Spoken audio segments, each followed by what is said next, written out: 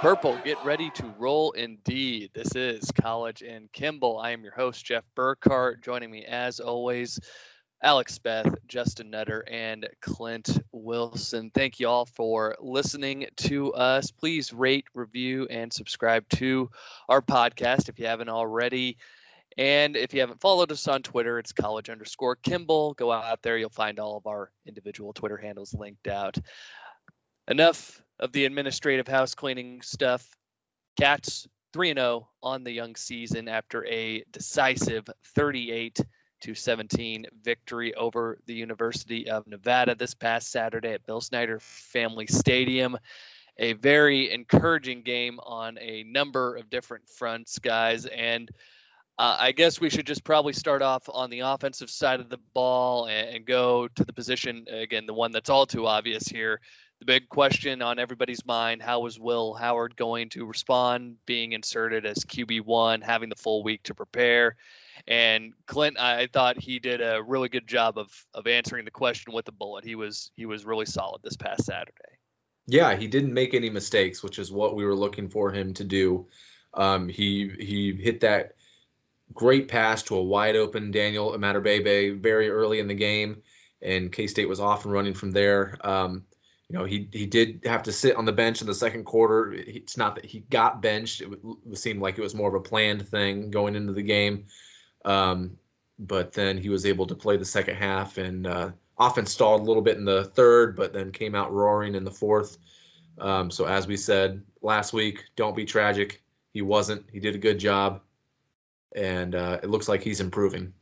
And Justin, I wanted to jump over to you here. Clint, you kind of alluded to it there for a moment. Jaron Lewis actually did come in, got himself a couple of snaps at QB, wasn't really asked to do much of anything, and just really opened it up to everybody here on this. But Nutter, you take it first. What were your impressions just watching him in the game? I know we didn't have a whole lot to go off of, but what'd you think of Jaron Lewis getting a shot to play?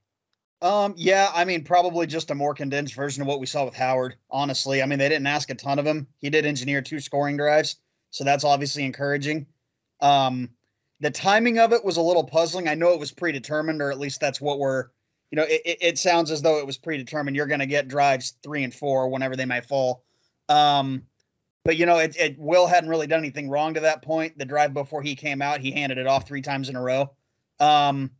Obviously, with the game plan being what it was, not a ton asked of him, but just like Howard, he avoided any kind of mistake whatsoever, really. Most of the passes were in the flat. I think his Jaron's only downfield pass drew a PI, so I guess, you can give him that if you want. But, yeah, I mean, in hindsight, probably good to get him meaningful snaps. You never know what might happen. So I'm going to say the only thing that's kind of concerning there is you put him in and we didn't even attempt. There was no read or anything. There was no play calls for Jaron Lewis to even get a chance to run with the ball. So my thinking is, and like you said, he threw 4 passes. 1 was downfield on a PI. 2 were bubble screens. 2, I believe, both went to Phillip Brooks for 6 yards.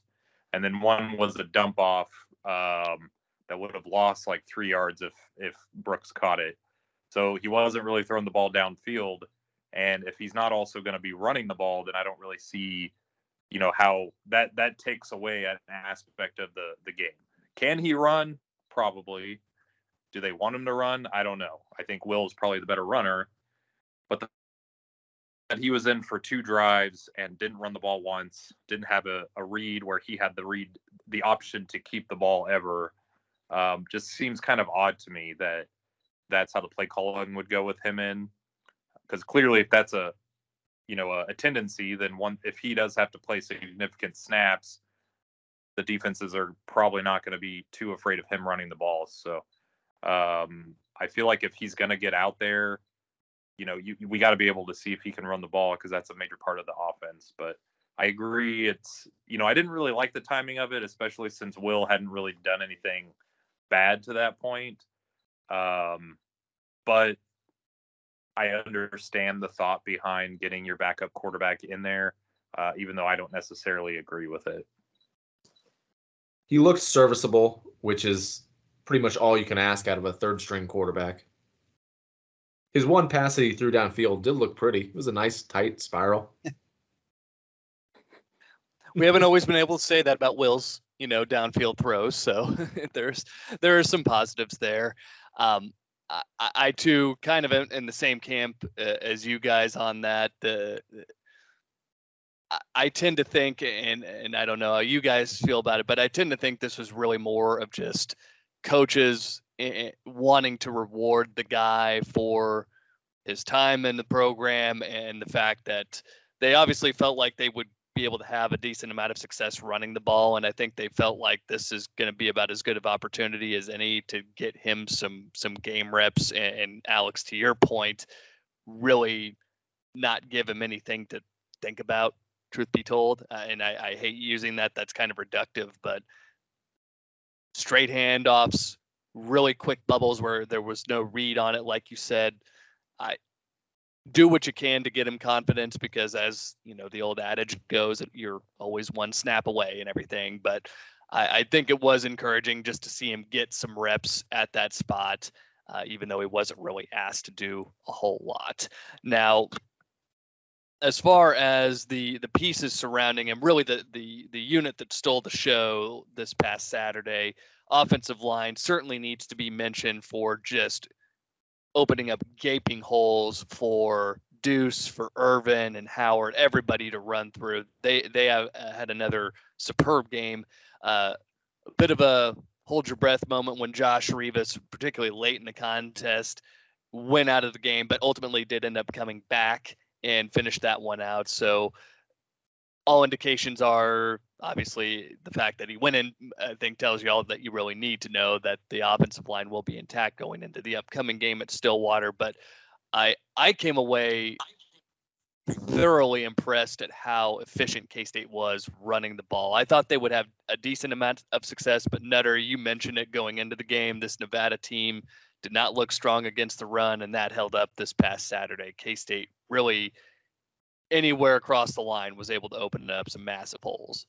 Yeah, and not just the starting five. KT Leviston got some spot duty when Rivas went down, and by all accounts was phenomenal. Hadley Panzer got, I think, 9 or 10 snaps and looked, very good as well. I think we went 8 deep on the offensive line. I don't know how much of that was due to the heat. But at any rate, we rotated 8 and you wouldn't necessarily have known it because we just mauled them up front. I mean, beginning to end. So very encouraging, and obviously hope we can keep that ball rolling. Yeah, I would say this is the best overall for the entire group, the best game we've had for the offensive line so far this season. To bring it back to the running backs, we saw Deuce do what Deuce always does. He was sensational, but the guy who really popped to me and who I feel like is going to become more of a fixture in this offense is Joe Irvin. He is really starting to carve out a role and not just the guy who's coming in to spell Deuce Vaughn. He's going to be a guy who's going to come in and I feel like the number is going to be anywhere from 8 to 12 per game. Do you guys feel like that's in the ballpark of what he'll see, or am I maybe shooting a little bit tú high? Only if they start deciding they want to put Jacardia Wright in a little bit more, might eat up a few of his carries. By all accounts, it seems like they would like to get him some more carries. I don't know where that's going to come from, but Irvin looks like a really solid player. I mean, if we didn't have Deuce, I think Irvin would be a solid starter for us.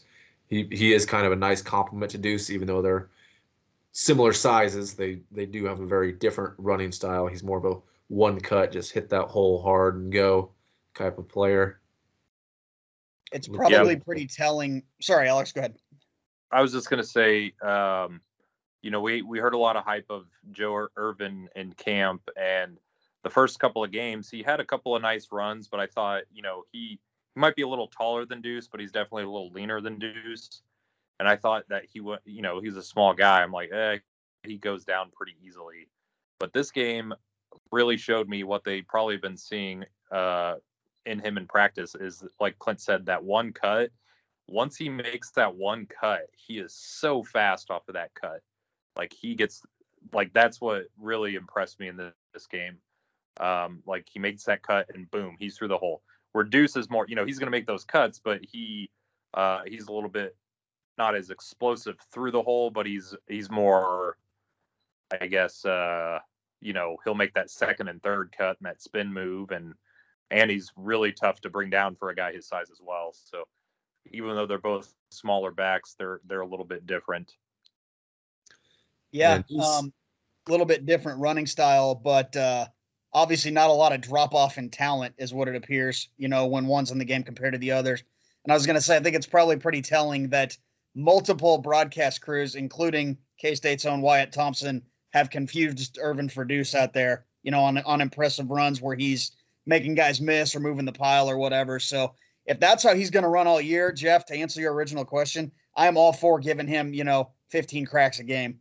And you talked about Wyatt making that mistake. I feel like we're going to hear this all season long from the fans, and obviously their numbers are pretty close to one another. But anytime we run the ball, you just hear the "do" from the students and all the people in attendance, and like there's more than one. But I hate doing that because Irvin really, I think, is carving out a nice role in this offense, and he deserves to be recognized for what he's doing. Deuce deserves to be recognized, obviously, but Joe's going to have to live with the fact that every time he touches the ball, their fans are going to confuse him with Deuce Vaughn. But 7.5 yards per carry on 12 cracks. He was great. He scored his second career touchdown, first of the season. And Clint, you talked about it, and all of you really touched on it. That play where, again, the seam just opened up right up the gut, one cut, hit the hole. Nobody from Nevada touched him on his way into the end zone. He was rock solid again for K-State this past Saturday.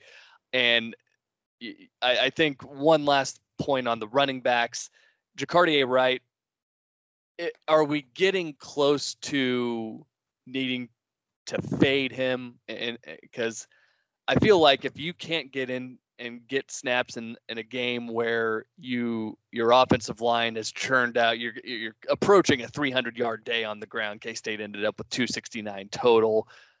If you can't get in and get any kind of carries, I have to wonder if it's going to click. I certainly want it to, but Alex, do you think we've reached that point where it's maybe time to start to fade Jacardier?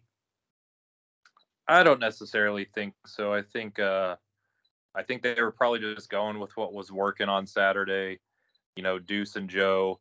And I think, Jacardier is that third option right now. I would like to see him get more touches just because I think, Deuce and Joe being smaller dudes that, just to keep them healthier. And I'm a really big fan of, I think Jacardier can be really good. I like his size with his speed. And I just think it would complement the offense even more to have more of a power back. The concerns I've seen from him is that, we run mostly a zone blocking scheme where you have to be able to read the line and find the hole. And what people have maybe said is maybe he struggles to find the right hole in that zone blocking scheme.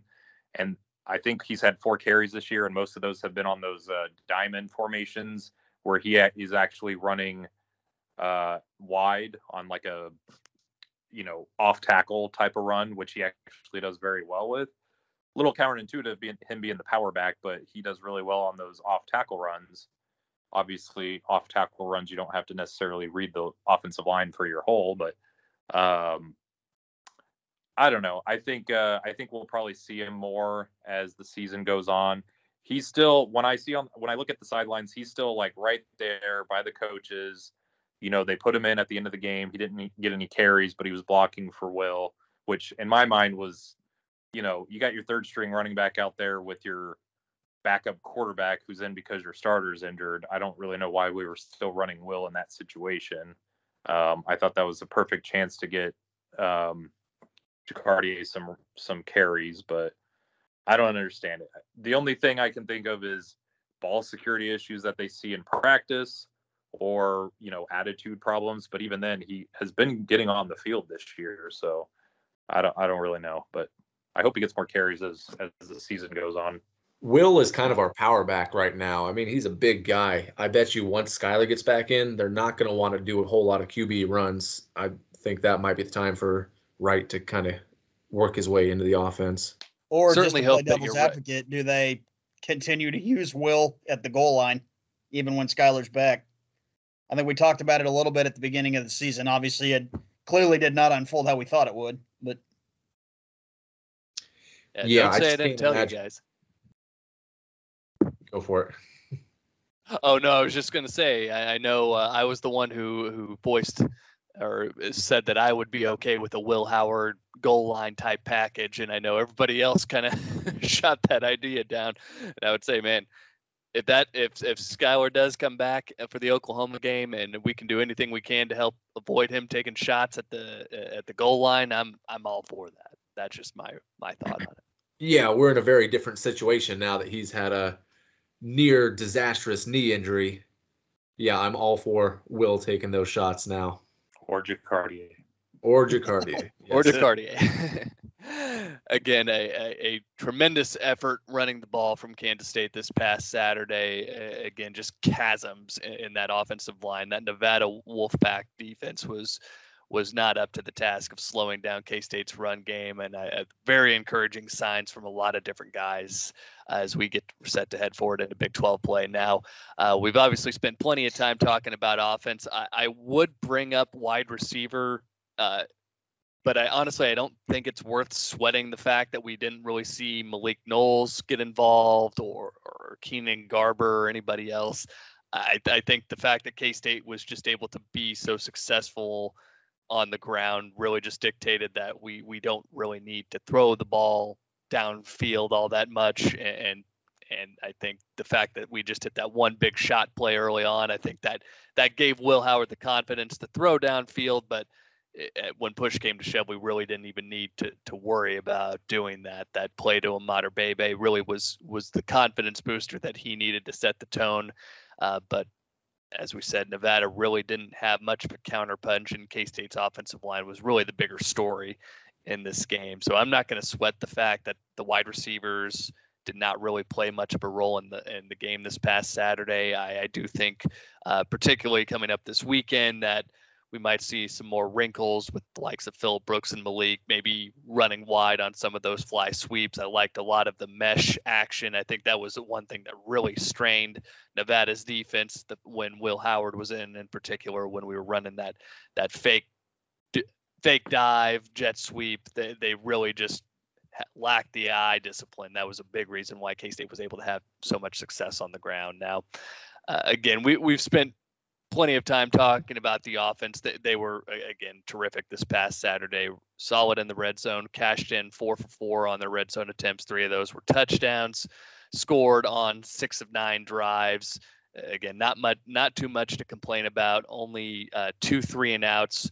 One did come at a time where we got a little bit nervous, but again, there was really not much to worry about in this game for Kansas State. I do have to flip and start giving the defense their due for this past Saturday's effort. We were spending a great deal of time talking about Carson Strong, what he brought to the table, the weapons that Nevada had in the wide receiver room, and this just again ends up being another game where K-State's secondary stands tall. They do a great job of tackling in space.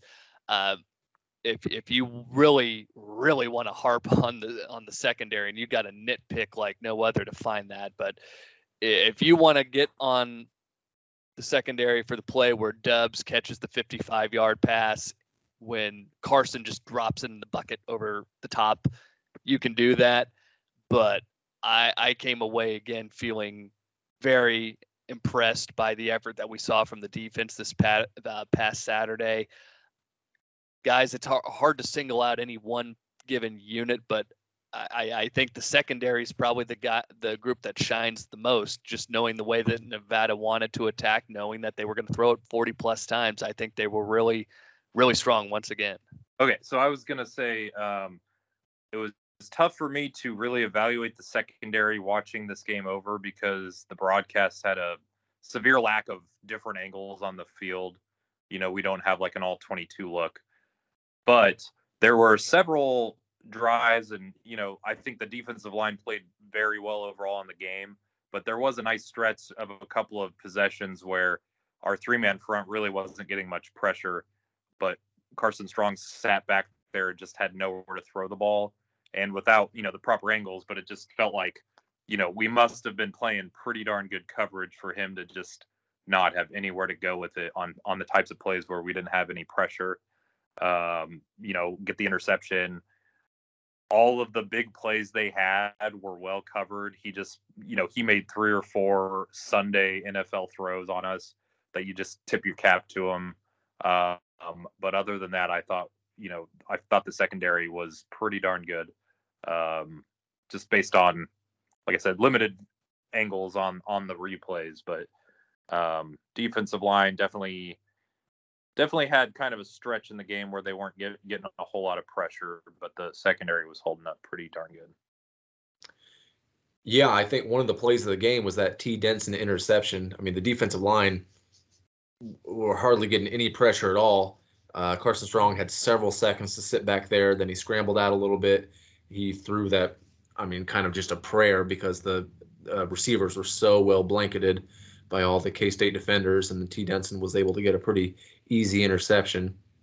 I don't know if a single one of those sacks was really none of them came quickly, is what I'm trying to think of a word for. Sacks. Yeah, well, it covers sacks, exactly, except maybe the Stubblefield, which obviously is a defensive back making a play on that one. The DBs played an incredible game against one of the better passers we'll see come through Bill Snyder Family Stadium anytime soon.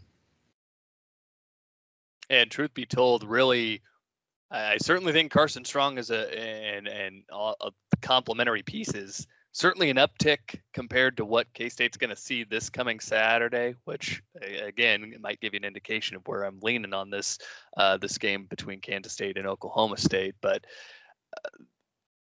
Carson got his, but this Nutter, you talked about it a lot. This guy was a statue in the pocket, and I think whenever you look at somebody's numbers and you see a negative rushing average, that always makes me feel really good defensively, and especially with how physical this group has been, how athletic they've shown themselves to be in these first couple of games. I just cannot say any more positives about the secondary in particular. I love seeing guys emerging. T. Denson, nice to see him, like you said, Clint, make that big play with the interception, setting K-State up with that short field in which the Wildcats would cash in and get a field goal right before the end of the second quarter. You had a number of good plays made also in the linebacking core, and we do have to talk about Daniel Green. I think that's probably the storyline that's going by the wayside, that the fact that this was the biggest question going into the season was the linebacker core. And Daniel Green in particular, and not to say that Cody Fletcher has not delivered, because he absolutely has lived up to his billing as well, but Daniel Green is playing, in my opinion, at an all-conference level right now. And if we continue to see that type of production out of him, where we're getting 9-10 tackles, and he is truly influencing where quarterbacks go. He did a great job blanketing tight ends when he was asked to play coverage. He ended up leading K-State in tackles this past Saturday as well. I think Daniel Green might be in line for maybe not Big 12 Defensive Player of the Year, but I do think that if he continues this rate of play, he will certainly find himself on the first team All Big 12 team. Yeah, I always felt like going into the season, I felt, mostly fine about the starting two. Obviously, the concern was always going to be the depth, but I don't think I realistically could say I expected Green to be this good. It is easy to forget the dude was a 4-star out of high school. I think that kind of gets lost maybe in the fact that he had to take a year off, before he got here. But no, he's been phenomenal. As weird as it sounds to say, maybe he's the best we've had since Arthur. I think that's something you have to seriously start entertaining at this point. Yeah, it's hard to say there's another one or two better linebackers in the conference at the moment. So, yeah, I have a hard time believing players are as good as they are if they don't show it right away. If you don't come in as a freshman or a redshirt freshman and just ball out, then I kind of just disregard you as a player who's going to make a real impact or be an all-conference type player. So him coming on the last couple games, I've kind of dismissed it, but you really have to start paying attention to him and taking him seriously. And I do agree, he is a guy who is playing as good as any linebacker we've had since Arthur Brown. It's getting harder and harder to ignore. Do you guys know who we give the assist to in recruiting Daniel Green? You guys remember? I believe Jerron Mastrud, right? Correct. A couple of Oregon boys. Mm-hmm. Well, he was kind of a signing day out of nowhere, wasn't he? Like, I don't think anybody saw that one coming. Was it on the signing day or was it a little bit before? I can't remember. It was like, if it wasn't on signing day, it was like in the days leading up to it. Because that was Elijah Sullivan that flipped from Auburn to K-State because they wanted him to take a gray shirt. Yeah, but I'm thinking of Green specifically on this one. Yeah, it was definitely out of nowhere pickup for sure. Cannot say enough positive things about the Cats' leading tackler through the first 3 games. Daniel Green's racked up 22 stops, and keep in mind that was with him missing the first half against Southern Illinois. He has just been a machine in the middle of this Kansas State defense, and I do have to say it's been really refreshing to see how much he's embraced, not just being looked at as a leader for this defense, but also being looked at as an anchor for that linebacker core. He really has done a great job of learning and knowing all of the responsibilities that go along with that position. And also keep in mind the transition from the 4-2-5 to the 3-3-5 base. That had to be pretty challenging for him, but he's really answered the bell in a number of different ways. And I certainly foresee his level of play continuing as we get into Big 12 play. Will this defense continue to surrender just 4.6 yards per play? No, probably not. But I still think that when season's end rolls around, this will still end up being one of the best, if not the best, defense in the Big 12 conference. Now, a couple of items I wanted to hit on the defensive line. First off, the play in which Timmy Horn just destroys the center and pushes him 7 yards into the offensive backfield was both hilarious and amazing to watch. You don't typically see guys get manhandled like that, but the strength that Timmy Horn possesses is just off the charts. And while he hasn't really racked up a ton of stats, you can clearly see that he is influencing how teams are attacking this defense. And the defensive line was a brick wall this past Saturday. Nevada only had 25 yards on 23 carries. Again, it's not a team that likes to run the ball a whole lot, but when they did, K-State slammed the door very quickly. Now, that was, again, another very encouraging thing to see from this defense, but one thing that was a pretty significant blow on the defensive end position was losing Khalid Duke. Initially thought not to be a season-ending injury, but we've since learned that Khalid is going to miss the remainder of the 2021 season. And I think at this point it's appropriate for me to turn the floor over to Alex. I know you can wax poetic about cut block, so I'll go ahead and let you fire away on that topic. So this is not to try to accuse the left tackle for Nevada of some sort of dirty play. However, just watching football, pretty much my entire life, for the last probably decade, I am not a fan of that cut blocking is allowed. I've never thought that would, I'm like, why are you allowed to just go straight at a dude's knees? This one was a little odd because usually, they ran a little wide receiver screen and they do a lot of cut blocking on the side of the screen to get the defender, on the ground or don't let him jump up and deflect the ball. This one was weird because typically they will cut you immediately on the snap, right? They don't even come up from their stance. They'll just dive at your legs. Usually when that happens, I think defenders are maybe thinking about it like, hey, right on the snap, look for a cut block, right? But this guy, he stood up and took a step and then went back down and cut block Duke, which to me makes me think that he wasn't expecting it. If the guy did a normal straight cut block off the snap, So it was just kind of a weird play from that. Definitely, I think the reports are that he's out for the season, but yes, I would be all in favor of them out, getting rid of cut blocking in football, because I just don't think that's a good play. Be a very interesting discussion to have for sure. we need to get some defensive ends that have left the program and see what they have to say about that. That'll definitely be a fun conversation to have. Now, well, yes, again, in the moment, it sucks that K-State loses. Again, what was going to be probably pass rusher 1 or 1A, depending on how you perceive Duke versus King Felix. But Nutter, I got to give our boy Nate Matlack a shout out here, who comes in and really delivers a couple of really nice plays in this contest. And I think everybody's obviously hopeful that he can start to make more contributions as the season moves forward. He was inches from his first sack, a week ago against SIU in the closing seconds of that one. And it wasn't his first sack, but a really impressive stop on 4th down on a play where you could tell Strong wanted no business tucking that ball and running it. I think probably the most impressive thing about that is he was lined up on the opposite side of the play. And initially it looked like he overran the play, but was able to recover and run him down from behind. And that was at a point where the game was really still in question. I think we had just taken the lead back, and that was to get us the ball back and, semi-favorable field position, really start to pull away.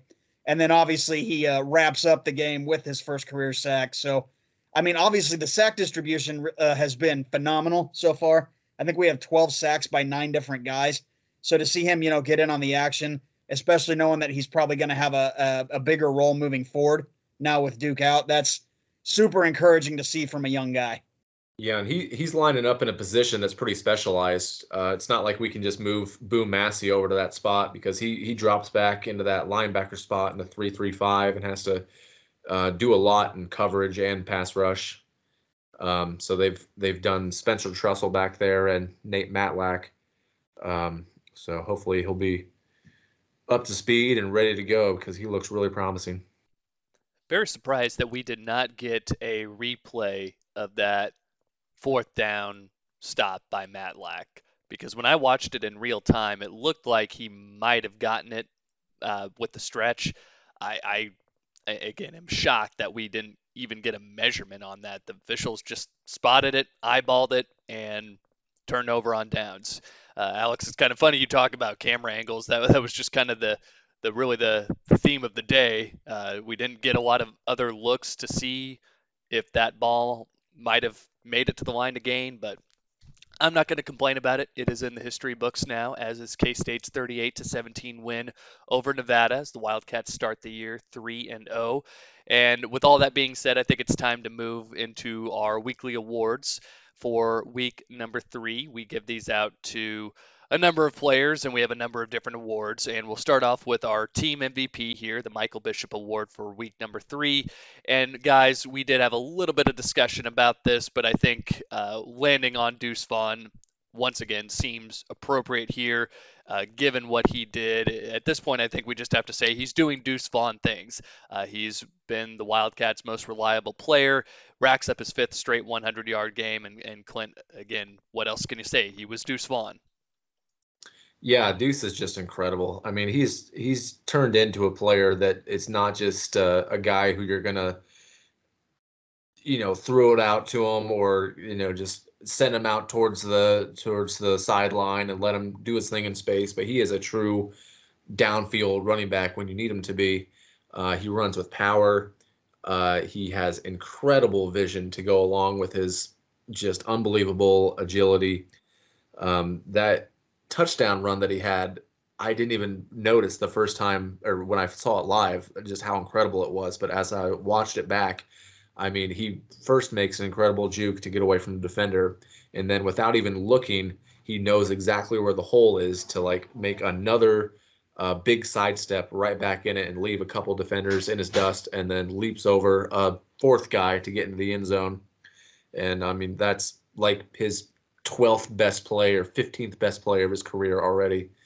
The one where he squeezes through the two defenders on his one reception might be even better play that he had in this game.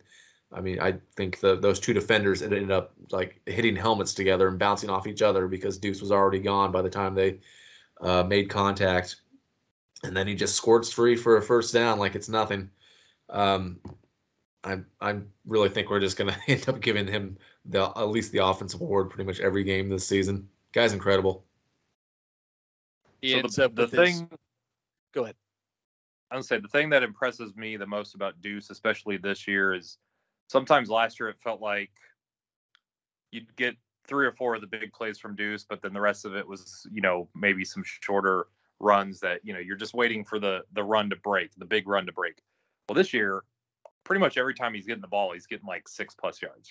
Like there's not a whole lot of those negative or 1 or 2 yard plays. Like he is becoming a back that is not just the home run threat of maybe every 4th or 5th time he gets the ball, he's going to get 30, 40 yards or break it for a touchdown. This game was, I think, one of his best games as a K-State Wildcat, just because, almost every time he got the ball, he was hitting the hole and getting 6 yards, 5 yards, 9 yards. It wasn't just a lot of times those smaller backs. That's kind of what you're hoping for is, they might get -1 yard or 2 yards here or whatever, and then they're going to bust it for 50. He's kind of like bucking that trend a little bit on the smaller running back, and I think that's what's making him really special. Only along a 14 this past Saturday, which I think is going to catch a lot of people by surprise, but I think that just goes to underscore what a lot of us were a little bit skeptical of when Kleiman said it during the preseason, that they felt comfortable giving Deuce Vaughn the ball 20 or more times a game, and to that point, he's got 62 carries on the young season, so he's averaging over 20 carries per contest, and he's been doing damage every time he gets the ball. And do they want Deuce Vaughn to continue to get a bell cow workload like this? I don't know if that's the grand vision, but he's certainly held up to it thus far. And I think we also know we've got a great complementary piece in Joe Irvin, and hopefully Jacardier Wright also emerges as someone who can help shoulder some of that workload. But for the moment, Deuce Vaughn has been just exceptional through these first 3 games. He is picking up right where he left off at the end of 2020. Great things in store for this K-State offense if he can continue this pace of play, and I certainly hope that does continue as we move into week 4. Now we'll switch gears and move to the offensive MVP, the Darren Sproles Award, and our stipulation on this show is that if you are the team MVP, you cannot be offensive or defensive MVP. And guys, obviously with Deuce getting the team MVP for week number 3, this one was pretty much a no-brainer. Offensive MVP goes to Will Howard, the quarterback, stepping in for Skylar Thompson. Does a very admirable job this past Saturday. The Wildcats have their first game in which he started in which there are no turnovers. So you see the results. When K-State takes care of the ball, when Will Howard's under center, good things can happen. And again, Justin, he was very sharp in the passing game this past Saturday. Not a lot asked of him. I think he was 7 of 10. And obviously very encouraging to hear from Kleiman after the game that the home run to Immater Bebe was actually checked into pre-snap by Howard, changed his route before the snap. So, if he's already confident enough to be doing things like that, I think obviously you hope you can expect more from him moving forward. But yeah, secured the ball when he was running it. I know he's had some costly fumbles in his young career, so good to see him kind of hopefully start to put that behind him. And really, engineered a pretty clean game overall. 3 total touchdowns. Yeah, no turnovers. So, really couldn't have asked for much more from him. And a 21-point win when it's all said and done. We hear a lot in football about how the greatest improvement a team will make is week 1 to week 2. And while circumstances were obviously different for Will Howard, not being starter in week 1 and then being asked to come in relief of Skylar following the injury in week 2, I think the same concept applies here in that Will Howard, knowing he was going to be QB1 going into the game against Nevada, preparing like he was going to be the starter, knowing the game plan was going to be tailored around him, you really saw the confidence manifest in a big way. Hitting that deep ball to Mater Bebe was just what the doctor ordered. I think that helped him ease into the game, took a lot of the pressure off of him. He didn't get tight at any point, even when things got stressful there in that third quarter. He was still very composed, and I certainly hope we see that side of Will Howard moving forward. If he is called upon after this Oklahoma State game, who knows? Again, we're told obviously that Schuyler's going to come back for Oklahoma, but you never know what's going to happen on that front. Coaches might elect to hold him out a little bit longer. If a couple of additional weeks will be what Schuyler needs to get right, we'll see what happens. And if that is the case, you certainly hope that Will Howard continues to play with the confidence we saw this past Saturday. Now, we'll move into our Mark Semino Award winner for week number 3, our defensive MVP. And we've already spoken so much about him, I don't really know if there's a whole lot left to say. It goes to Daniel Green for the third straight week. Led the team in tackles with 9 stops, as we mentioned. Had 1 sack, 1 quarterback hurry. He continues to be an anchor for this team in the middle of that linebacker core. And again, there's not much else we can say. Daniel Green's your defensive MVP for the Cats in week number 3. The David Allen Award for Special Teams Player of the Week is going to go to Amaris Brown. And I know we had some higher expectations of him, thought we might see him a little bit more, of getting a little bit more action rather in the secondary and getting some snaps at nickel. That really hasn't come to pass quite yet. It's not to say that he might not work his way into the rotation of players here as we move through the season, but he did make a big time play in special teams and really a tone setting sequence for Kansas State. We talked about Will Howard hitting at Mater Bebe on that deep ball over the middle to start things off and getting K-State out 7-0 in the blink of an eye.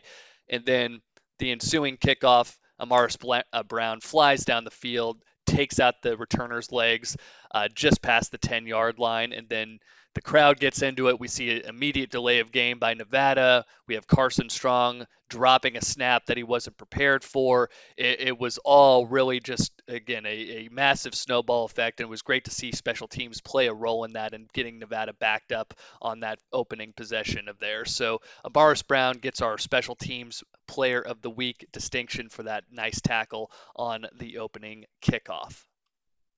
Now it's time to go to the Arthur Brown Award winner for Newcomer of the Week. He is affectionately known as the Sauce Boss. His off-field, let's say, antics have really endeared him to Kansas State Twitter. You have to love the way that he plays, the passion that he plays the game with, the attitude that he brings to this Kansas State defense. Clint, Reggie Stubblefield, again, was tremendous for Kansas State in the secondary this past Saturday. Yeah, I'm talking about him so much that I'm starting to get some Stubby's barbecue sauce popping up on my any internet pages I'm going to. I'm getting a little advertisements for it. I don't mind that. The guy is so much fun, whether it's his interviews afterwards or him on Twitter, but mainly his play on the field and then his celebrations afterwards. He had a really nice blitz straight up the middle. He ducked under a guard and got to the quarterback and pulled him down for a sack. He's been lights out in coverage so far. He's playing really good at that nickel spot. He's been a huge pickup for us this year. One thing I do want to mention, and I'm sure a majority of our listeners have probably already seen the clip or at least have heard about it. One reporter asked Stubbs in post-game about how they wanted to attack Carson Strong, and Stubbs just very bluntly came out and said that the coaches and the players did not feel like Carson could read defenses, and to that point, they just wanted to really do a good job of disguising coverages, and you see the results. Carson only averaged 6.5 yards per attempt. That's his lowest mark of this season, and you have to go all the way back to last season when he threw for 6.26 yards per attempt against San Diego State. And now keep in mind, San Diego State, pretty solid defense in that category last year. They were actually second nationally. So K-State obviously in good company and employed a great game plan in terms of how they wanted to go about defending Carson Strong, again, a quarterback I think we all expect to be drafted and to have a shot to play on Sundays.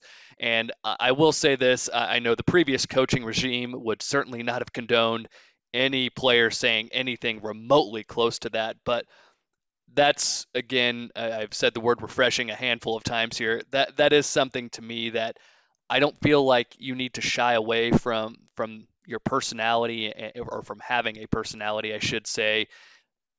When you play on defense, you have to play with a certain level of confidence and with passion. You have to believe in your scheme, and Stubbs absolutely does that. And I don't think that he should be punished or reprimanded in any way for speaking out like that. I think that's just a guy who felt confident in what he and his teammates saw during film study, what the coaches saw, what they felt like they could do defensively against Nevada, and they put in a game plan and they executed. Man, they absolutely won the day on that side of the ball, and limiting him to, like I said, 6.5 yards per attempt.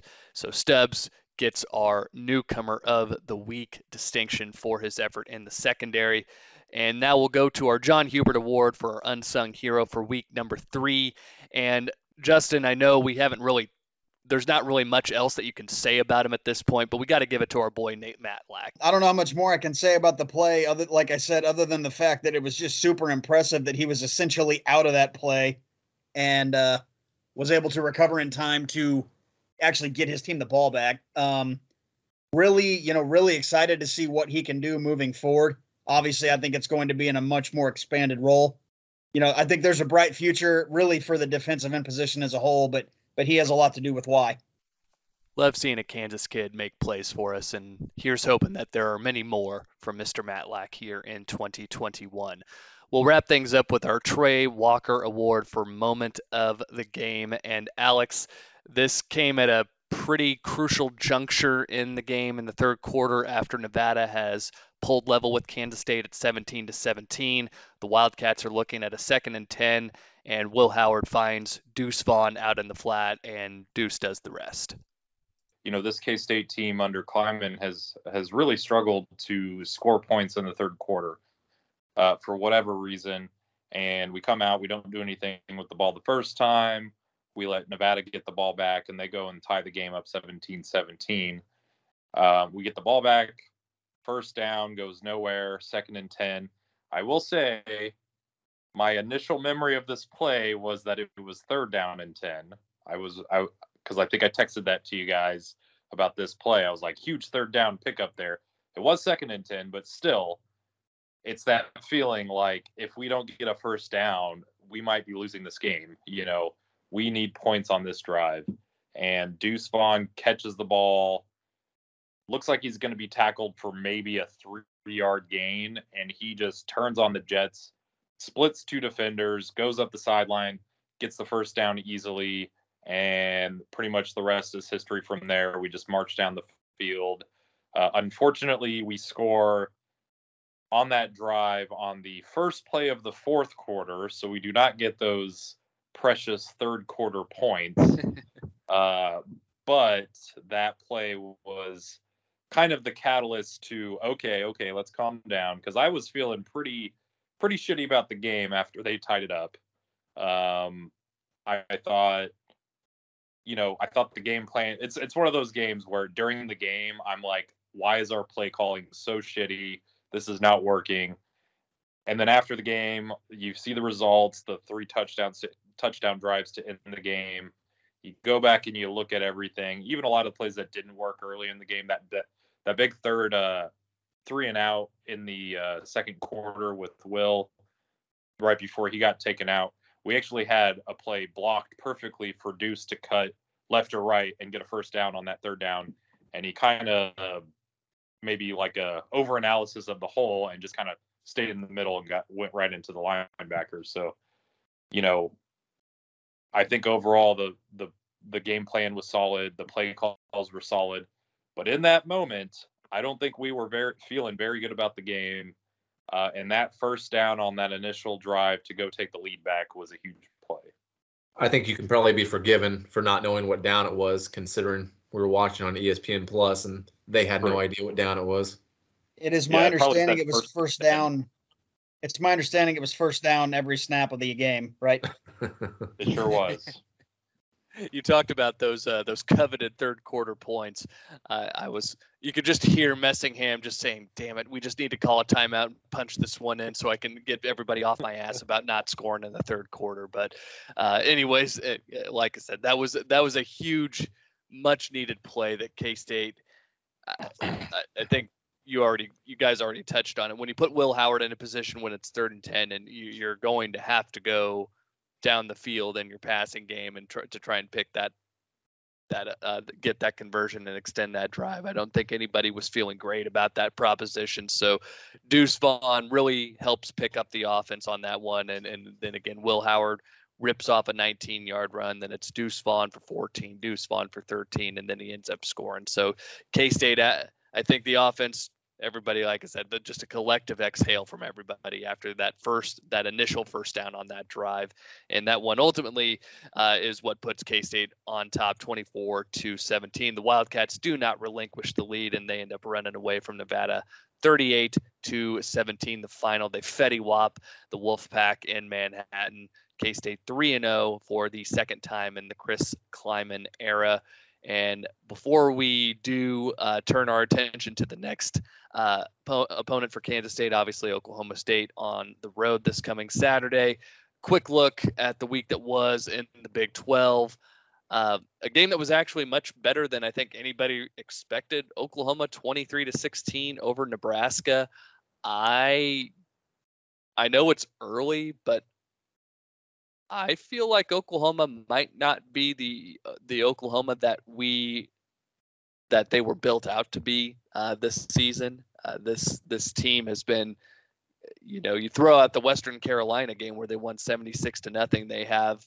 They have to hold on for dear life against Tulane, and then they don't really blow the doors off of Nebraska. They were favored by 22 in that game, and they end up winning 23-16 and needed a couple of turnovers and some help to get it done. Like this was not a dominant showing by Oklahoma against a team that I think most people felt they were superior than.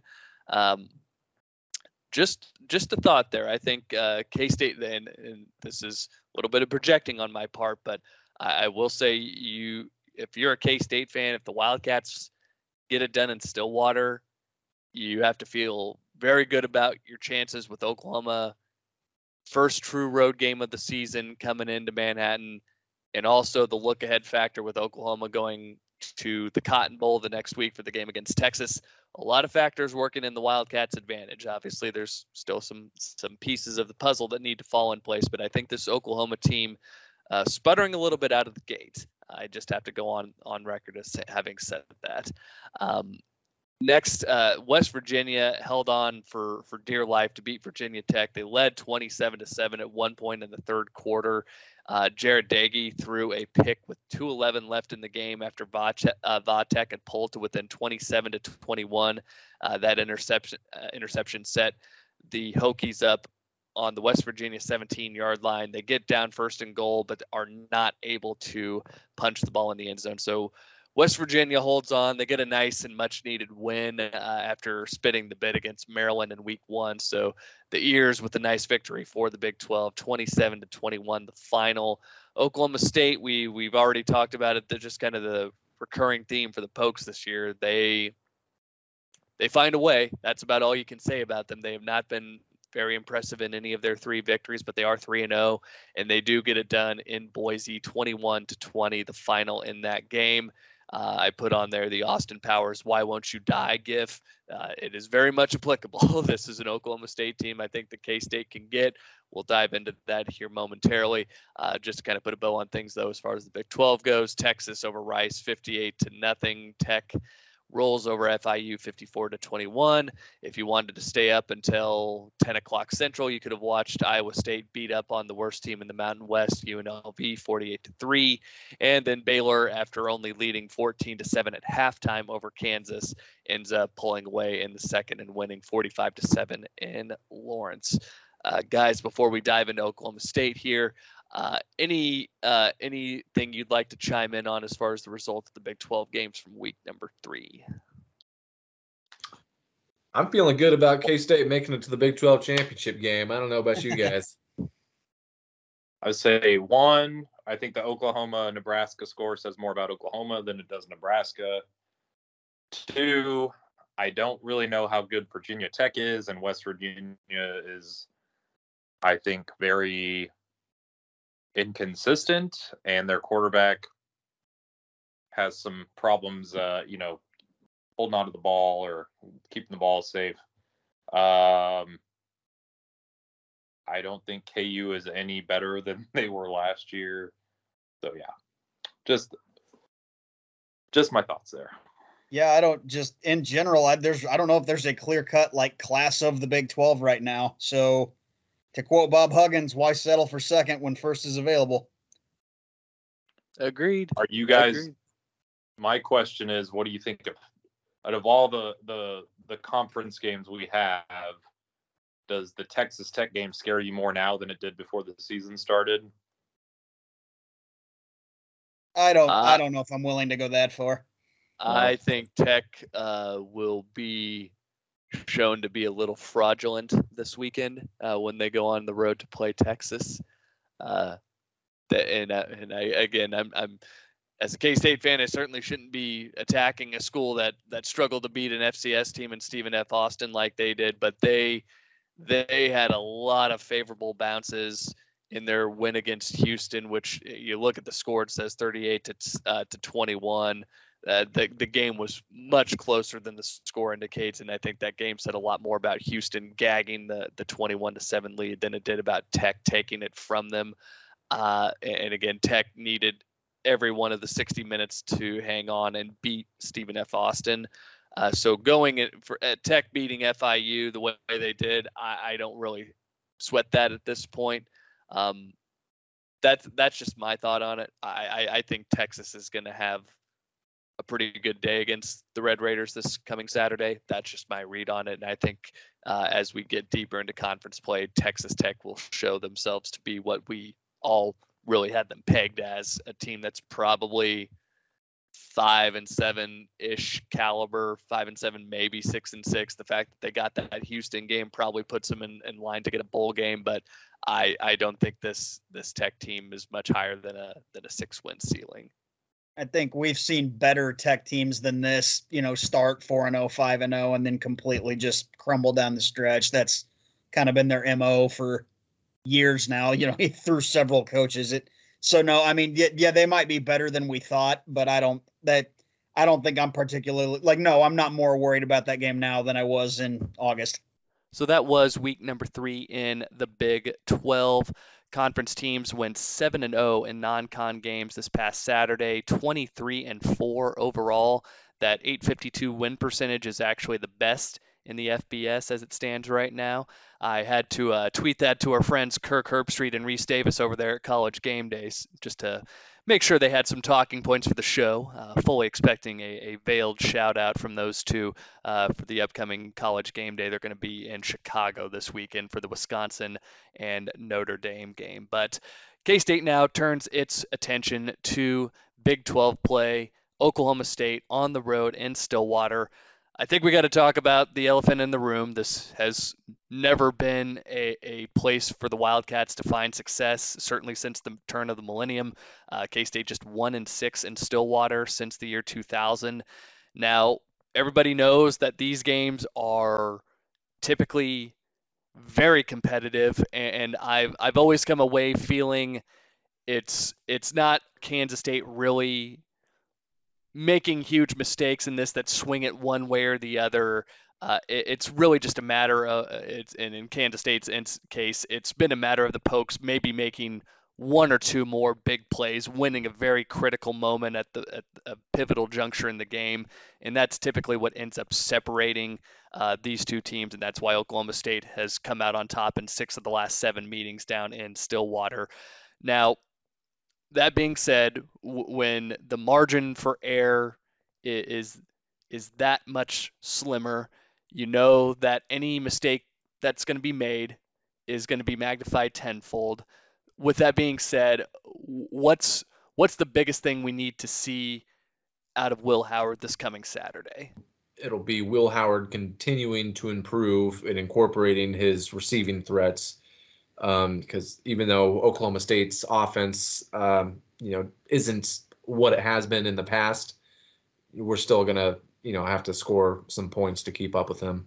Yeah, and I mean their defense is no joke. Obviously their defense has kind of bailed their offense out in 2 of the 3 games, if not all 3 of their games so far this year. Now they had to pitch a second half shutout to win at Boise. So honestly, Alex, I think you took the words right out of my mouth that like our O-line could win or lose this one for us for sure. Now, one talking point that is being brought up is the fact that this is going to be Will Howard's first bona fide road test, in the sense that there are going to be what I would suspect north of 50,000 fans in the stands. You're not going to have the benefit of being able to easily communicate with your coaches and your line when you need to make checks. Is that a major concern in this contest, or is this maybe getting blown out of proportion? Well, I have huge concerns. I mean, he wasn't truly tested last week, I don't think. I mean, he got to play in a home stadium, and his offensive line did a great job of keeping him clean. I want to know what happens when things start to go wrong. Will he be able to rebound?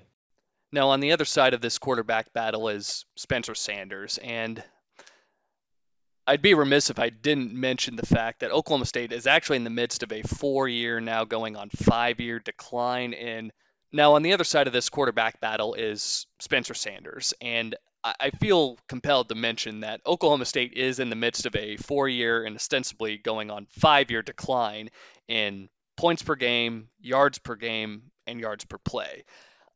I know Spencer Sanders wasn't the quarterback all those years, obviously, but a lot of people are attributing the shortcomings to him and his ability to move the ball efficiently through the air, despite the fact that last year he completed just under 63% of his throws and threw for over 2,000 yards in an injury and COVID-shortened season.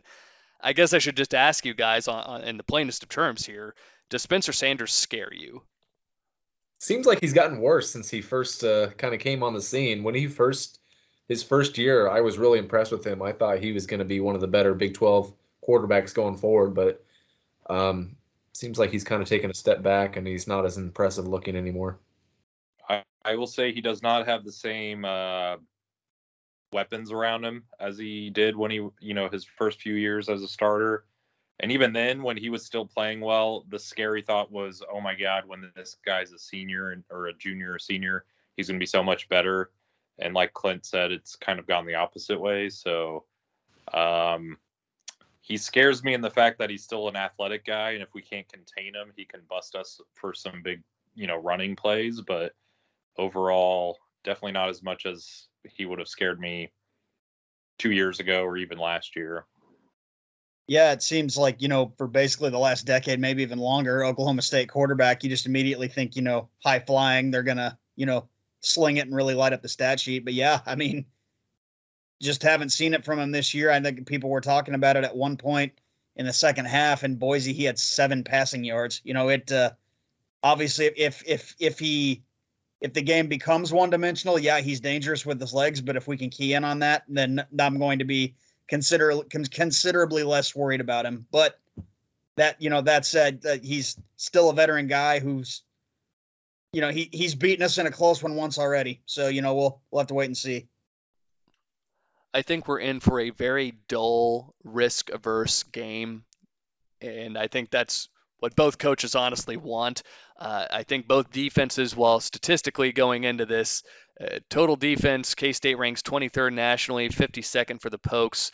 Scoring defense, K-State 21st nationally, Oklahoma State 50th, but those two are only separated by 4 points, K-State yielding just under 16 per game, Oklahoma State yielding just under 20 per game. I think both coaches know that their defenses are going to be what dictates this. I don't think this is the week that Mike Gundy tells Spencer Sanders, hey, it's on you. We need you to rip it. We're going to have a game plan that's going to call for 25 to 30 pass attempts.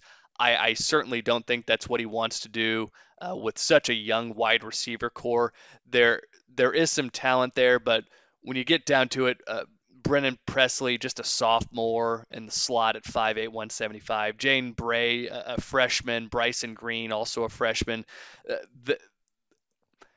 These Oklahoma State wide receivers are going up against what what I believe is the best defense that they have faced to date. Now, yes, there's the challenge of going on the road and playing Boise State. I understand that element of it, but I do think K-State certainly provides an uptick in terms of overall talent and also in terms of how this defense has been executing. I think they've shown themselves to be a very competent and solid group across the board. So I don't think that this is the week that Mike Gundy is going to rely on Spencer Sanders in this passing game. I think it's going to be very much about what can Jaylen Warren give you in the running game. He just went off for that 200-yard game against Boise State last week. I think he's going to be one of the big focal points for this offense. And you obviously have the very reliable LD Brown, the redshirt senior who's been there forever, had a very solid game against Kansas State last season.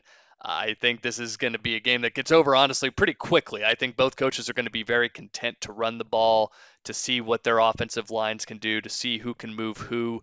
And I honestly don't know if more than 20 points is honestly what you need to get this victory this Saturday. On the K-State side of the equation, I feel like Will Howard can do enough to get Kansas State a win in this game. What makes me nervous and what gives me pause is the fact that we saw last season the way that Kansas State wanted to attack this Jim Knowles defense. And Jim Knowles had a great game plan in the sense that they limited Deuce Vaughn to just 40 yards on 17 carries.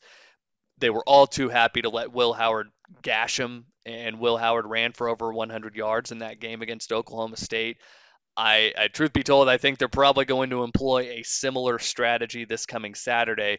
I do feel, though, K-State has an edge in this in the sense that you have a Deuce Vaughn with one more year of experience. You have a much more, let's say, comfortable and confident Will Howard. How can he handle the road environment? That's probably the biggest question that's facing Kansas State right now. But you have an experienced offensive line coming back. You have a healthy complement of weaponry in terms of Phillip Brooks, Deuce Vaughn, Malik Knowles. I know Sebastian Taylor is still working his way back into the lineup. I don't know if this is going to be a week where we see him or not, but I feel like Kansas State can get it done with the personnel that they have. And truth be told, I think what this game comes down to more than anything else is who can win in the trenches. If Kansas State can open up holes the way that they have and take the game out of Will Howard's hands to eliminate the passing component, I think the Wildcats will have a very good shot to win. If Will Howard is forced to throw this ball north of 20 times, I think that's where Kansas State gets into trouble. I do think Will Howard feels probably a little bit more confident in his ability to go downfield, but at the end of the day, I don't think that's the recipe for success for the Wildcats. And like I said, that's ultimately why I feel like K-State does have a bit of an edge in this contest. I think the Wildcats in Oklahoma State are really going to attack each other in similar ways. It's just really going to be a matter of who can do what better, who wins in the trenches more effectively and efficiently.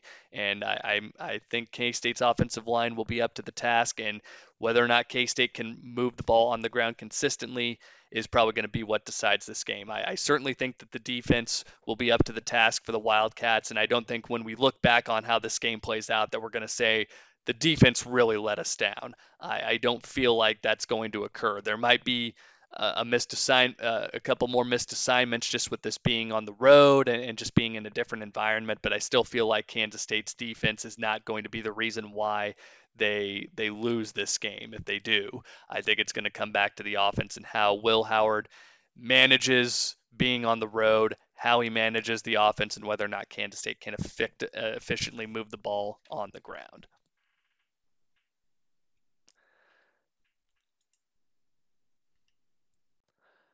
Got a little long-winded there, but this is obviously a very pivotal game for both squads, and I think if Kansas State finds a way to get this done, we're going to have some major juice in Bill Snyder Family Stadium for that Oklahoma game. But one contest at a time, I think it's an opportune time to go into our picks for the week. And with that being said, we'll start off with the Marvin Show Me More Simmons pick. Clint, who you got? My pick for the Show Me More is going to be Sammy Wheeler. You know, he's a guy who I think we're all kind of excited about, has a good amount of athletic ability, but hasn't really gotten his chances too much this year. I think he's actually improved as a run blocker I'd like to see him get a few more chances in the passing game and let his athletic ability show. Nutter? I am going to go with Will Howard. He proved he can manage the game, but I think he's going to have to do a little bit more than just manage this one if we're going to get the win.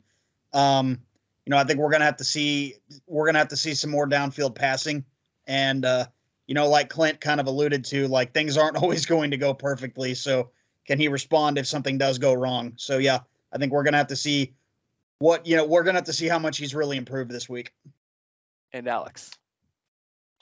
I'm going with Malik Knowles, but me picking Malik feels like this is a trio of Malik, Will Howard, and Courtney Messingham to figure out ways to get him the ball with play calling and accurate throws. But I do think Malik Knowles needs to have a, somewhat productive day for us to pull out a win.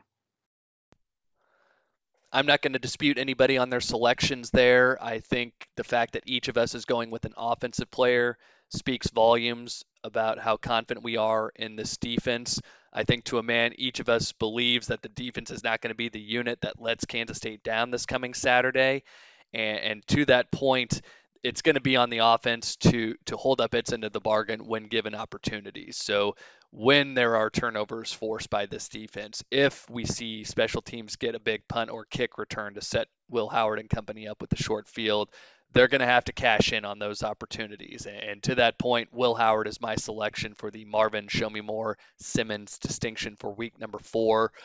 He's going to need to stretch the field vertically. Now, who he does that with, candidly, I do not care. If it's Mater Bebe working the seams, if there's a matchup on the boundary with Malik Knowles that the Cats feel like they can exploit, do it. I do not care. You have to, though, make those connections when the opportunities are there to hit downfield passes. Oklahoma State, I have to believe, does not respect Will Howard and his ability to throw this football. And to that point, they are going to load up the box and dare Kansas State to throw, and they're going to do everything in their power to quickly close those running lanes for Deuce Vaughn and Joe Irvin, and also for Will Howard. We all anticipate him being pretty heavily involved in the running game. So to that point, as I said, Will Howard is going to have to step up big in this game for Kansas State. I expect him to probably be asked to throw anywhere in the neighborhood of 18 to 20 times in this contest. And my much bigger concern is whether or not he can hit a few downfield passes. If Kansas State is trying to nickel and dime Oklahoma State and beat them with flares and little underneath routes to tight ends and H-backs, that's not going to get it done. And Kansas State's going to be in for a long day if they are failing to stretch the field vertically in any form or fashion. But I think that Will Howard has to be the one to step up big for Kansas State in this game. And also, as far as his preparation for this contest goes, I like to think and hope that Skylar Thompson has his ear this week. I look back to what happened in 2019 with Kansas State, where the Wildcats got off to the 3-0 start. They had the big emotional win at Mississippi State. They're going into Oklahoma State having just cracked the top 25, feeling very good and very confident, and then are humbled about as abruptly as possibly can be. Oklahoma State just hammered Kansas State, and the 26-13 margin does not do this game justice. Oklahoma State outgained Kansas State 526 to 244. The Wildcats mustered just 8 first downs and were 1 of 13 on third downs in that 2019 contest down in Stillwater. So with all that being said, I hope Skylar has some sage advice that he can impart on the young signal caller Will Howard this week, and I hope Will Howard takes those words to heart and is able to find some holes in this Oklahoma State secondary and hit some downfield throws. If he is able to do that, I think the Wildcats will have a great shot to come out of Stillwater with a victory. With all that being said, we'll go next to our second pick for the week, the Ben Stone Pounder Newman distinction. This goes to the player we feel is going to have a standout performance, and we'll go ahead and start this off with Alex. Who's your pick there? I'm going to go with my boy Jacardier Wright. I'm pretty sure I picked him last week as well. I might just pick him every week until he gets like 10 plus carries, but I really think that it would be good for the offense to get the power back in there. And I think, given a good amount of carries, he can make some nice plays. And this is the Stone Pounder Award, so I think he's gonna go pound on some dudes if he gets enough carries. Nutter. Let's go, Nate Matlack. I've said it twice already. He's going to get more snaps this week. Can he replicate that success? And can we live in the backfield like we've done, 3 times this year? And if we do, he's going to be a big part of it. And Clint. For me, I'm going to go with Boom Massey. Like I said earlier, he doesn't play the same position as Khalid Duke, but he's a veteran presence on that defensive line that I think he knows that it's going to be time to step up and provide a little bit more of a pass rush. And I think, the guys getting the pass rush and the sacks have been pretty much just rotating all year long. They've all had good success, and I think this game is going to be his turn for him to have a big game and get a couple sacks maybe. I'm also going to go on the defensive side of the ball, and I'm going to go with Daniel Green. I think he is going to be asked to do quite a bit against this Oklahoma State offense, be that trying to fill run lanes to stop the likes, whether it's the Utah State transfer Jaylen Warren or if it's LD Brown, if it's getting out on the perimeter to try and contain Spencer Sanders on rollouts. I think Daniel Green's going to be asked to step up big for this defense. Now, he's shown us again that he's been up to the task thus far, but Spencer certainly does present a different set of challenges. K-State really, to say that they faced a mobile quarterback would maybe be a little generous. I think Nick Baker, the young man for Southern Illinois, could do a couple things with his feet, but he wasn't certainly the type who possesses the athleticism anywhere close to that of Spencer Sanders.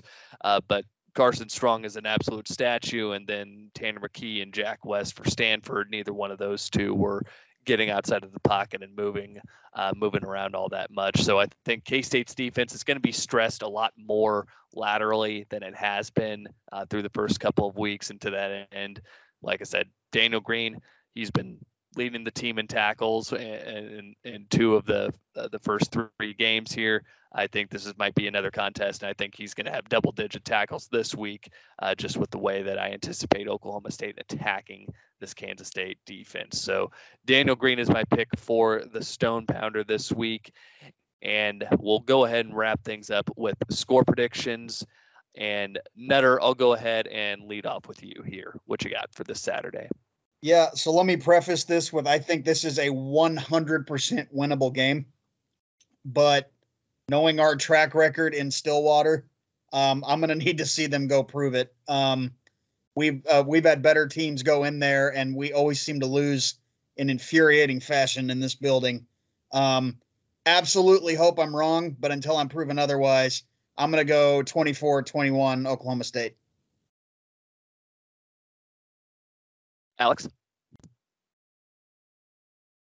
Not that I disagree with anything Justin said about, us not doing so hot there and getting some bad breaks, but, last year they came into our house and we gifted them the win, and I think we're going to go in and take it 20-13. And Clint? Every week I get more and more confidence in this team. I think I'm starting to think that this team is better and better.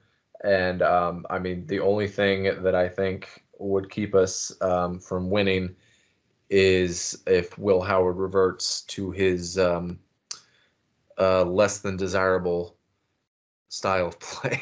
I think we win big, 35-21. That might be really stupid considering the history that we have down at Oklahoma State, but I love this team. I think we're going to win big. I love your optimism, Clint, and I'll have to concede that I was very much in the same camp as Justin was earlier this week. I could not erase the memories that have been seared into the back of my brain. There have been so many breaks that have gone against Kansas State down in Stillwater. I think back to the 2013 game when the Wildcats recover a fumble deep in Oklahoma State territory. Daniel Sams looking to lead a drive to put the Wildcats up by 2 scores. He coughs up the ball on a very questionable fumble. It certainly looked like his knee was down. Unfortunately, the officials award the ball to Oklahoma State. That totally shifts the momentum in that contest. The Cowboys end up prevailing 33-29 in that 2013 game. Fast forward to 2015, Kansas State's holding a 28-13 edge. Late in the first half, they have stopped Oklahoma State on what is a 3rd down and long. They've forced what should have been a 4th and about 4, but the officials just give the Cowboys a free 5 yards and allow them to extend that drive, and ultimately Oklahoma State ends up scoring a touchdown, closing the gap to 28-20, and that score looks pretty big at the end of the day in a game that Oklahoma State manages to eke out 36-34. There have just been a lot of kick in the nuts plays, and I know as a K-State fan it's hard to erase those, like I said, from your memory, but you have to remind yourself, and I had to do this too, looking back at the 2019 game. I know I cited it a little bit earlier, but you look at the personnel that was in that game for Oklahoma State and you look at what they've got now. There is no Chuba Hubbard. There is no Tylan Wallace. That being said, there is going to be a lot put on the plate of Spencer Sanders this week, and that plays right into the hands, I believe, of what K-State wants to see happen.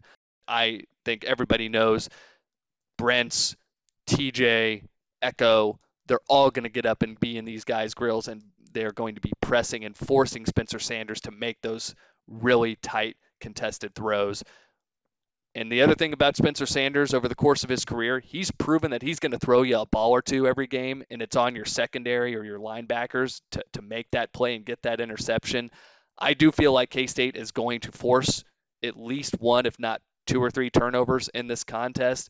I just don't think Oklahoma State possesses the weaponry that they have in the past, and I don't think they're going to stress this K-State defense the way that they have when you have a Tylan Wallace and a Chuba Hubbard and a Spencer Sanders who can beat you with his feet, and I do expect them to make some plays in that regard.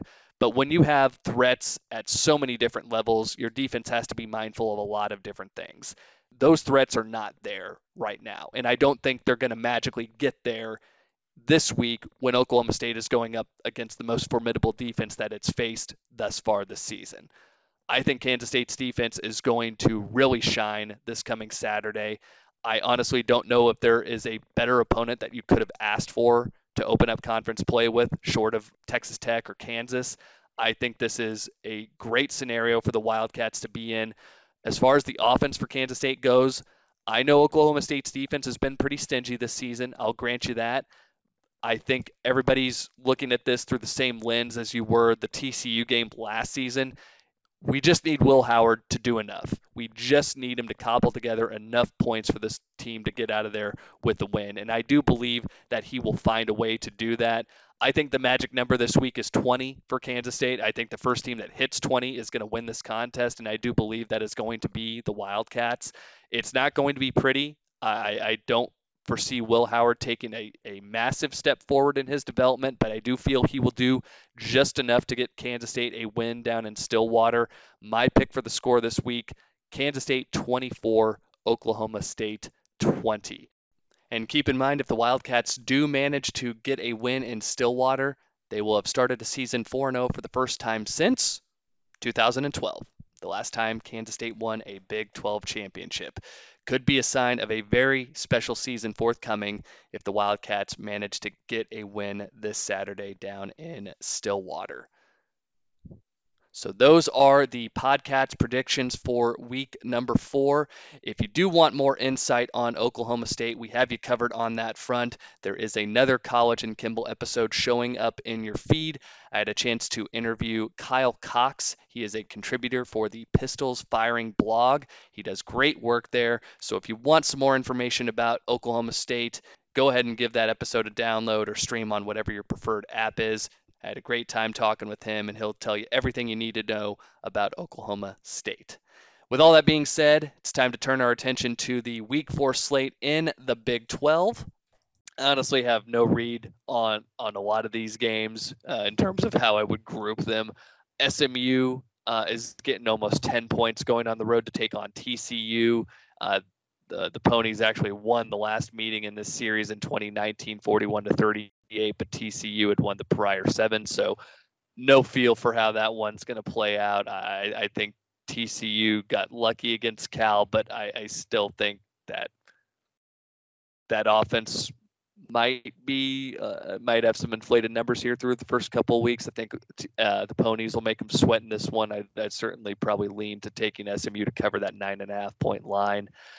Texas 7.5 point favorites at home, hosting Texas Tech. I know I already voiced my thoughts on the Red Raiders. I think a little bit of a paper tiger is Matt Wells' squad, and I think they'll be exploited this coming Saturday down in Austin. Texas Tech's only won twice down there since the inception of the Big 12 in 1996. So I don't really foresee this iteration of Texas Tech going in and finding a way to win down in Austin. So that's my thought there. Iowa State going on the road to take on Baylor. This is low key a game that should scare you if you're an Iowa State fan. The Tornado Birds have won 3 of the last 4, but these are typically pretty competitive games. And Baylor did win the last meeting down in Waco 23-21. I would not be stunned at all if Baylor found a way to win this game. I think Iowa State's we still don't know a lot about them. Again, the fact that Iowa, which has probably one of the best defenses in the country, just sat on them for 4 quarters is not a surprise. But that's really the only meaningful data point that we have on Iowa State. And I would not be shocked at all if Baylor was able to hang around in that game and potentially pull an upset. KU going on the road to take on Duke. The Blue Devils laying 16 at home. Lay the points there. This game's not going to be close. Duke won 41-3 the last time these two met in Durham in 2014. I know we've had a couple of different coaches roll in and out of Lawrence since then, but I think the result's going to be pretty comparable. I think Duke wins this game, maybe not 41-3 type, but I certainly think they cover that 16-point line. And then the final game of the week in the Big 12, West Virginia going on the road to take on the 4th-ranked Oklahoma Sooners. The Sooners laying 17 at home. I still think that this Oklahoma team is not nearly as potent and as sharp as a lot of people are making them out to be. I think 17 is a pretty big number. But the Sooners, I will say, have won every single meeting since West Virginia joined the conference. So that's 8 straight victories for the Sooners in the series against the Ears. You have to go back to and also the 2020 meeting got canceled twice due to COVID. So that is your slate for week number 4 rather, in the Big 12 conference play, starting for many of the squads here in the Big 12. Do you guys have any parting shots on any of the upcoming games this week in the Big 12? Go Cats. Well, with that being said, we'll go ahead and put a bow on this, as we always do, with Clint doing the fantasy season recap. And Clint, 2 entered at 2-0, only 1 could remain. And I was fortunate enough to call myself the victor this past Saturday. Well, that's not the big story of the week. No one cares about that. What people really care about is Alex getting his first win on the back of Will Howard. I believe I said a week ago, if I took the L because Will Howard went nuts, I would gladly take the L. So, tip of the cap. We appreciate your sacrifice, Justin. Way to be selfless. Mm-hmm. That's one of the Thanks 16, for that isn't trade, it? by the way, Clint. You're welcome, And I put it to a vote out on Twitter because I couldn't decide. My newly acquired player, Russ Yeast, should I start him or go with my guy, TJ Smith? And the overwhelming majority of people picked TJ Smith, and it screwed me. You guys suck. What were you thinking? I ended up losing by half of a point to Jeff. So Jeff stays undefeated. Another big game from number 1 overall pick, or number 2 overall pick, Deuce Vaughn. And I believe you just inserted Reggie Stubblefield into your lineup. He gets that sack. And I was done for. Yeah, I appreciate you doing that for me. I'm sorry. Was at the wedding, like you were texting me while I was getting ready to walk into the church, and I was like, oh shit, I need to start Stubbs. So appreciate you doing that for me, Clint. Yeah, I'm a dummy.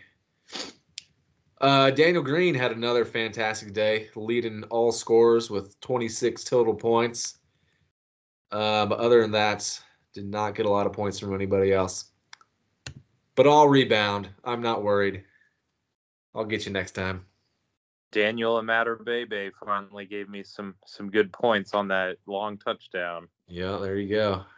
Tell you what, I felt pretty good when Irvin broke that touchdown. I felt pretty good about getting my first win, but those two goal line touchdowns by Howard were just killer. Well, I also had Jacardier Wright in my starting lineup, I believe. So he was in the backfield for that I think both of the last two touchdowns. I was like, please hand it off. And then I was like, oh, wait, I got Will Howard too. Never Clint, mind. do you have the scores handy? How much did he beat me by? You scored 38.7 points. Alex scored 44.8. So the other thing, when Norvell was just inexplicably calling those timeouts in the final minute of the game, I believe Joe Irvin came up about a foot short, which set up Will Howard's last touchdown. So if that goes the other way, yeah, I'm probably celebrating my first win right now. But again, congrats on the win. If the Cats win and Will Howard look good, I'll take it. You got next week, Justin. Who do I play? It doesn't matter. I'm going to lose. Who cares? Nutter loses, Cats win. I think that's all we care about here. It's all about identifying trends, guys. Identifying trends. Know your role, kids. Know your role. Well, good stuff as always, guys. Again, thank you if you've stuck with us this long. We certainly appreciate it. One final plug. If you haven't already, go ahead and rate, review, and subscribe to our wonderful podcast here. Follow us on Twitter. If you haven't already, it's college_Kimball. And again, you can check out the midweek opponent preview episode that is showing up in your College and Kimball podcast feed. I had a chance to catch up with Kyle Cox, who is a contributor for Pistols Firing. So if you want some additional insight on Oklahoma State, go ahead and give that episode a download. Guys, I think it's time to call it quits. We appreciate you, the loyal listener, for sticking with us this long. Clint and Alex, safe travels on the way to Stillwater. I hope we're talking about a Wildcat victory this time next week. With all that said, we'll wrap it up the way we always do. Cats, man, if you know, you know.